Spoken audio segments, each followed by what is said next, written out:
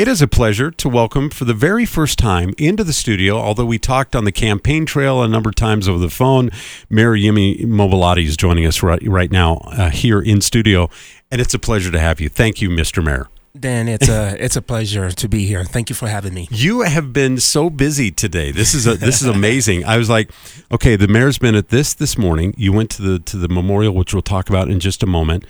I mean, it's just a day in the life of what you have been experiencing since becoming mayor. Absolutely. I'm going to use the word I'm public property. Yes, you are. I'm a student of Abraham Lincoln and going through the book Team of Rivals, and that was the word that was used for him when he became president of the United States. It said, hey, you are public property. Yeah. So that's how I'm a man of the people, and that's part of my job is to show up for our community. You know, we talked about the fallen firefighter that you went to today, and you had some really nice words to talk about Bobby Keese. Just touch on that, how important that was to give him that recognition. I'm feeling the emotions coming back even, so I'll try to keep it together. Okay. Every time we lose one of our own, it hurts.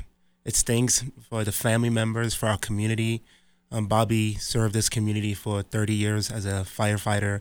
His dad, Larry, is also a retired firefighter. It truly was an honor to be able to say some words to the family and address the whole city and talk about the legacy and the life that Bobby lived and an example for all of us to follow. And one of the things I said this morning was, it's not how he died, it's how he lived. Yeah. Well said. All right, let's talk about this ballot question, because there's a lot of people that are very interested in this. Let's talk about ballot question 2A. What is this all about, and why does this mean so much to you? Yeah, great question. 2A equals public safety. This is about a safer Colorado Springs. The needs around our public safety still remain the number one issue in our community. As a candidate, mayoral candidate, I promise to make this a top priority. And as mayor of this great city, I want to deliver on that promise. And I'm still hearing from many of our residents that we need to improve on our response time, retention, recruitment, and our training. And what 2A gives us is an ability to solve all those areas with a relatively small amount of money compared to other Tabor initiatives. If you're looking at the one we did for fire, that was about $20 million. Right. Are you comfortable with the way it's phrased on the ballot? Will people get confused or no? Yeah, we went back and forth, and we wanted to be straightforward and transparent. Mm-hmm. I talk about my 3 core tenets of governance, and it's transparency, approachability, and also being proactive. So that's what we're using the money for. It's $4.7 million that will be invested in a much-needed training facility. Our current facility is a financial liability, and this will make the project $4.7 million less. So I want to be clear that this project and the conversation about the need for the training facility started actually 2 years ago. Right. It's been a handoff from the previous administration and one that I've embraced, and it's a project that will happen. The ask of the voters is to join me in good stewardship of our taxpayer money. So as you are going to be watching this, obviously on election day, the hope obviously it passes. But what from a safety standpoint is this? I mean, is this what we truly need in the city of Colorado Springs to keep us safe by training more police officers? Right. It's that's a great question. It's the solutions are multifaceted. But in terms of what this training facility gives us, it actually touches all the other areas we need to improve.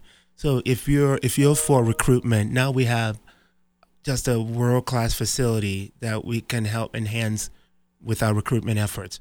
Because if I want to join the Police Training Academy, I want to know in the landscape that we have today, am I going to be trained well?